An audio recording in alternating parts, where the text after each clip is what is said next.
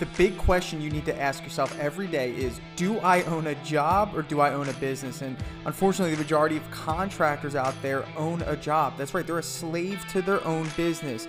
But the other side of the fence is so much greener, it's so much better, and that's when you're finally fully in control of your destiny, your freedom, your time. And that's what Contractor Secrets is about. It's about taking back our time, building a business with systems, standards, values, procedures, putting yourself in the driver's seat.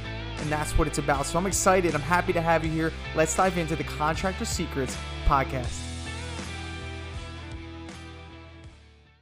What's going on, guys? It's Tanner with Trade Thrive, and I want to talk to you about your marketing, especially if you're in the early stages of your business or you're trying to grow. I want you to get comfortable with paying for leads. Now, listen, everyone gets on me about saying, hey, buy leads from HomeAdvisor, buy leads from AngieList, buy leads from Thumbtack. I want you to understand something very clearly. I am not affiliated with any of these companies, and I hate them just as much as you do. But I don't let my emotions get in the way of my business growing. And right now, these companies are attractive to the marketplace. Now, I want you to first understand the difference between, a HomeAdvisor lead and of course a paid lead through like Google or whatever. And I want you to grasp the concept. Obviously, these leads are the most expensive leads because they've already converted the buyer or the potential buyer to be interested in your service, or that buyer's already interested in your service and they trust HomeAdvisor, Angie's List, or Thumbtack, or whoever else you're using to deliver them a quality pro. Now, obviously, that's going to cost more money because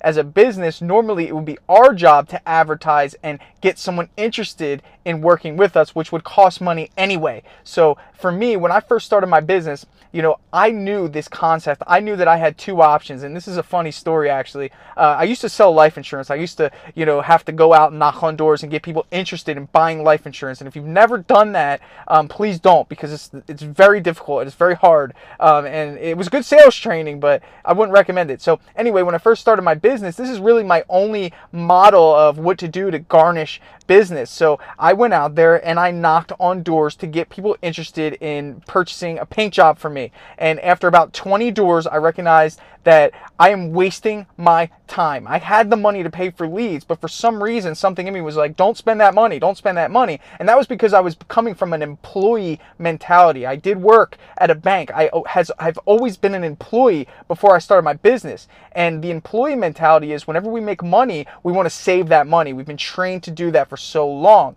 Now, as a business owner, you have to switch gears. You can't be an employee anymore. You have to see money as a tool for growth. And when you understand that concept, you can grow so much faster. Okay, so you're not coming from a place of scarcity, you're coming from a place of abundance. And that's what I had to learn. So as I'm doing this, as I'm knocking on doors, I'm thinking, I have the money to pay for leads. Now, you don't need a ton of money to really get the momentum going. Maybe you only need about $500 to $800. Now, I knew this and I said, you know what, after that 20th door, after 20 people told me no, they weren't interested, I'm thinking, what is going on here? I heard about this HomeAdvisor thing. I heard about paid leads. Let me just give it a shot. And to my, obviously surprise, I was getting notifications on my phone of people that were interested in painting jobs. I'm like, great, I want to paint houses. I don't want to knock on doors. So this will help me get to my goal faster. So from there, the momentum just grew. And yes, was I paying $80 to $100 per lead every single time? Yeah, I was. But what I did was I didn't see it as an expense. I saw it as an investment, and it was,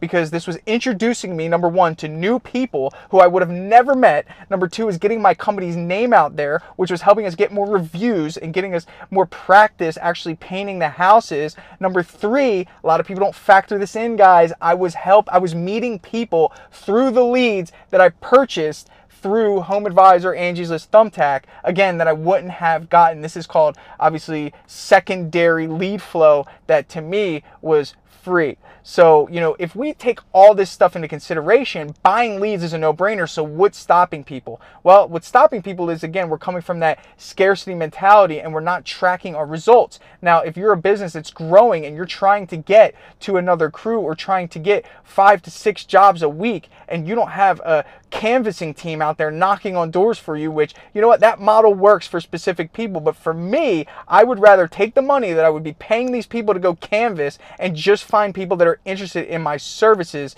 right off the bat, guys. And that is why I invest in paid leads. Now, it doesn't always have to be HomeAdvisor. For me, in the beginning of my business, 95% of all leads that I purchased was through HomeAdvisor. The other 5% was just me blasting out, through Facebook groups or people in my local network. This was my plan in the beginning, and we abundantly grew. We never went a week without work. So as our company grew from that point on, we stopped using HomeAdvisor more and more. So we would use Google. I got into Google ads, and then I used SEO. I did some SEO work, and then now we're into Facebook heavily, and we're able to do this because, number one, we can diversify. We learn the game. We know when to turn on our HomeAdvisor leads. We know when to turn on our Facebook leads. We know when to turn on SEO, or put more money into SEO and Google ads and all that stuff. So we learn the game for each of these avenues, which allows you to be strategic with your spending. So not only that, guys, the beauty of all this is, guys, and we're only in year 4,